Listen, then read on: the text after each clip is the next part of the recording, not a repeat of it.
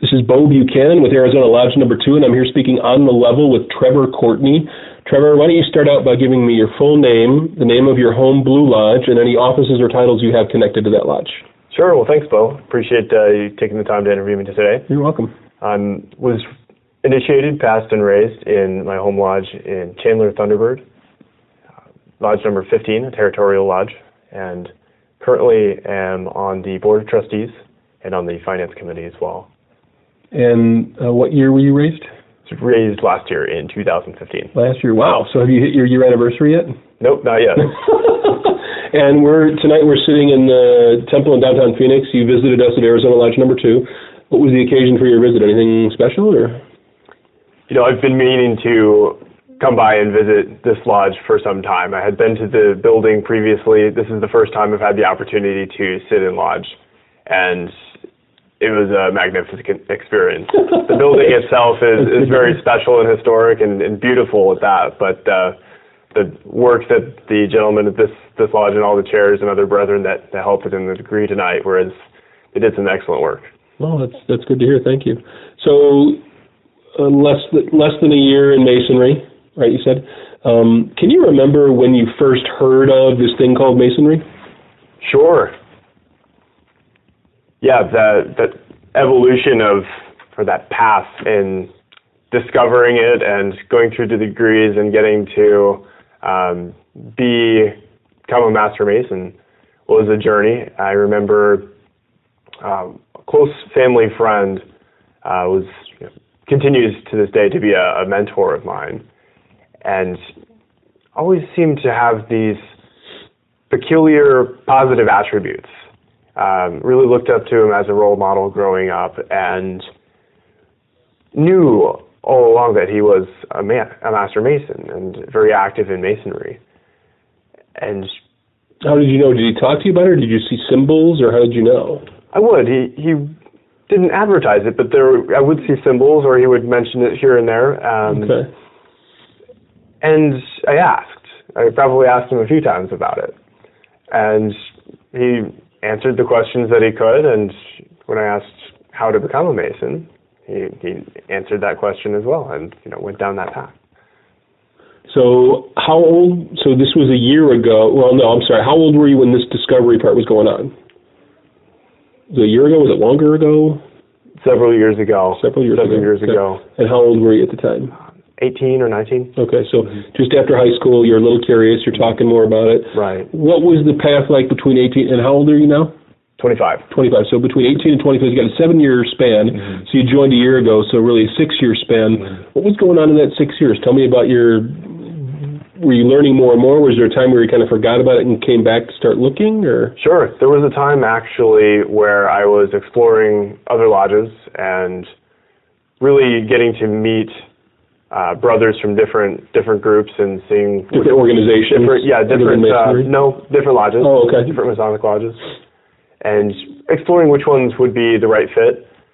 And did step away from it for some time. Was focused on my studies in college at the time, and found a home at Chandler. It still is a great group of guys, and feel very at home. I think there's something very special about that home lodge where you're initiated, passed, and raised. So tell me about, so you were in college, you stepped away from back. Take me back to the time when you first finally said to somebody, hey, I want to join, give me a petition, or somebody handed you one. When did that process start?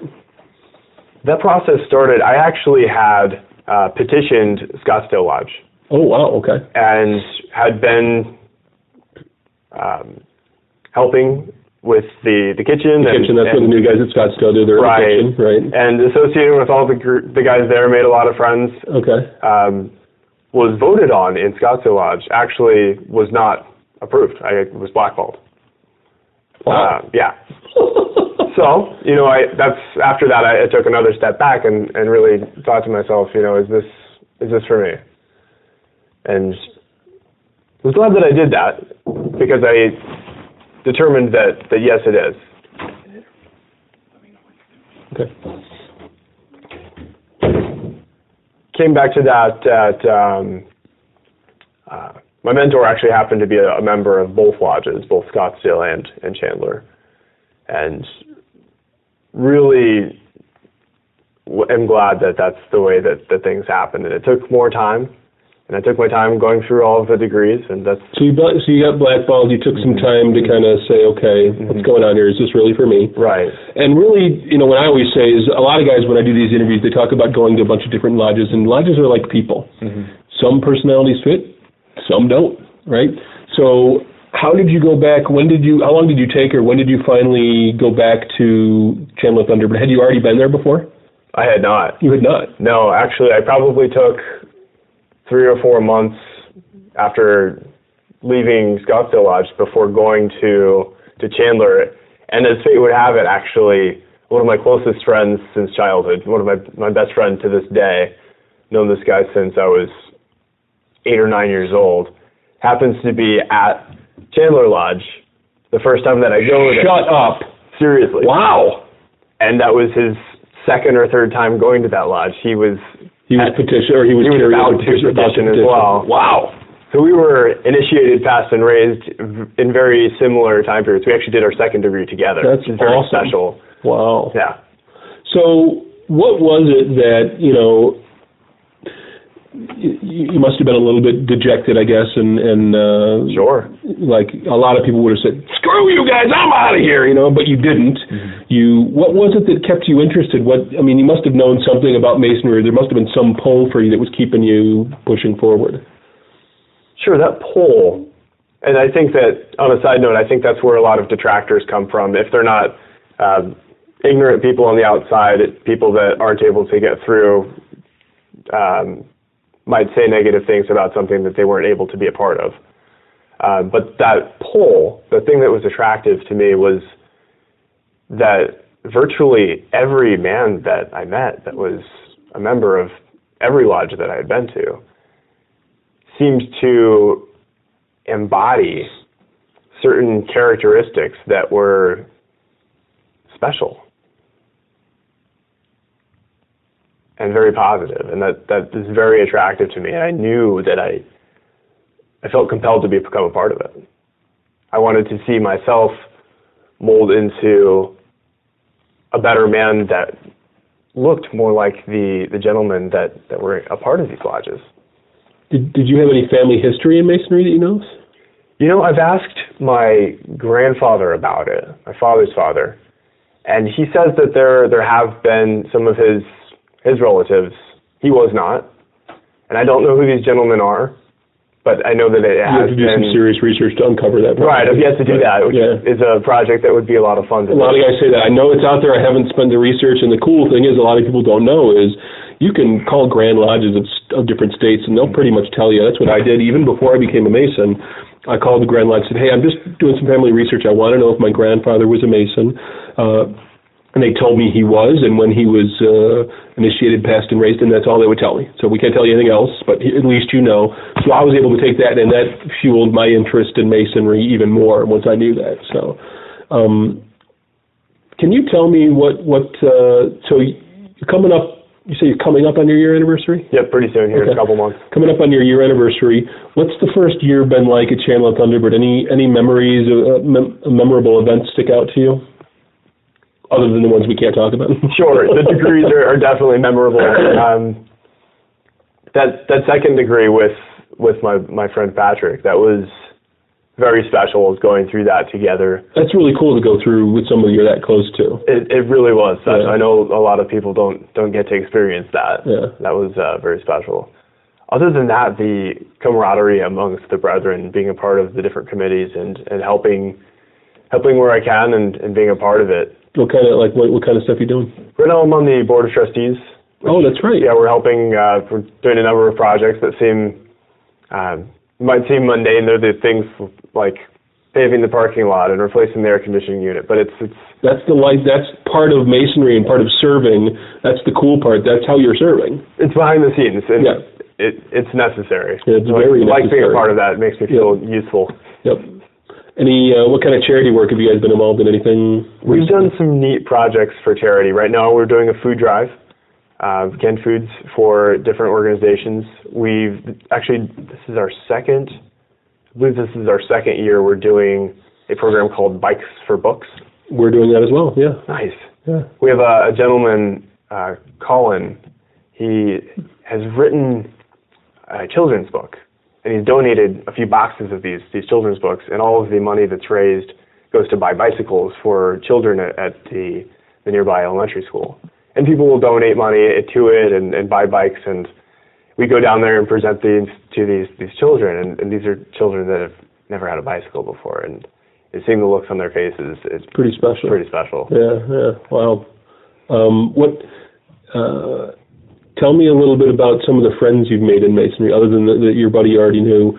It sounds like you've made some good friendships. Tell me a little bit about that. Absolutely. I think that's a part of it in doing some of the work that's part of being in a lodge. Otherwise, we like to go down the street. There's a restaurant, Santan, we like to go to afterwards. Santan Brewery? Yes. We like to restaurant. Yeah, right. It's a restaurant. Right. We like to go there after lodge for fellowship, which has been good. And so there's the seriousness and the solemnity of a lodge, and then there's the camaraderie and fellowship that ensues afterwards. That's become a regular. That's for us too. That's where the guys are right now, right up the street at.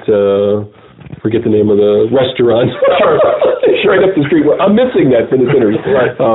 What about guys that you've been in a short time, but what about guys that you look up to, or maybe even have really touched you in some way or made an impact on you so far? Anybody you want to single out and talk about? Sure. Yeah, my mentor Scott Thomas he's a member of the Grand Lodge here in Arizona, and he still is a very strong mentor and influence in my life today. Other than that, worshipful brother George Perkle is an amazing person that I look up to tremendously. I know that he's been the worshipful master twice, for 2 terms, and tremendous leadership, but leads with a giant heart. George Perkle. Mm-hmm. I have not met George. Yeah, if you ever get the chance, he's an amazing person. How has Masonry changed you at all? Absolutely. It's definitely influenced my life and caused me to be more cognizant of my behavior, my thoughts, my words, my actions. And because of this intentionality, I'm able to apply the lessons of Masonry, the moral teachings, and really strive to embody that in daily life. So yes, to answer your question, it's had a tremendous impact. I think looking back a couple of years ago, might not recognize myself. Oh, wow. That's quite an endorsement. Any other closing thoughts or anything you'd want to say to people coming after you, or young Masons, or the curious? Anything you want to say? Sure. The number one question that I get is, what is Masonry? And that's, even for me, that someone who is a Master Mason, is somewhat difficult to explain sometimes in a succinct way. And the best way I think that I can answer that is that it's a set of moral teachings taught through degrees that incorporate symbols. And I think that to know what it is and make it a part of your life, it really has to be something that's experienced, and that is why it's taught through degrees. And to someone that is curious and sincere in their interest, I would recommend them to ask someone they know that is a Mason, if they have that person, or if they don't know someone who is a Mason, to look for their local lodge. Here in this day and age, most lodges have websites with their calendars and their location. Easy to find, yeah. Accessible, more so than it probably ever has been. Right.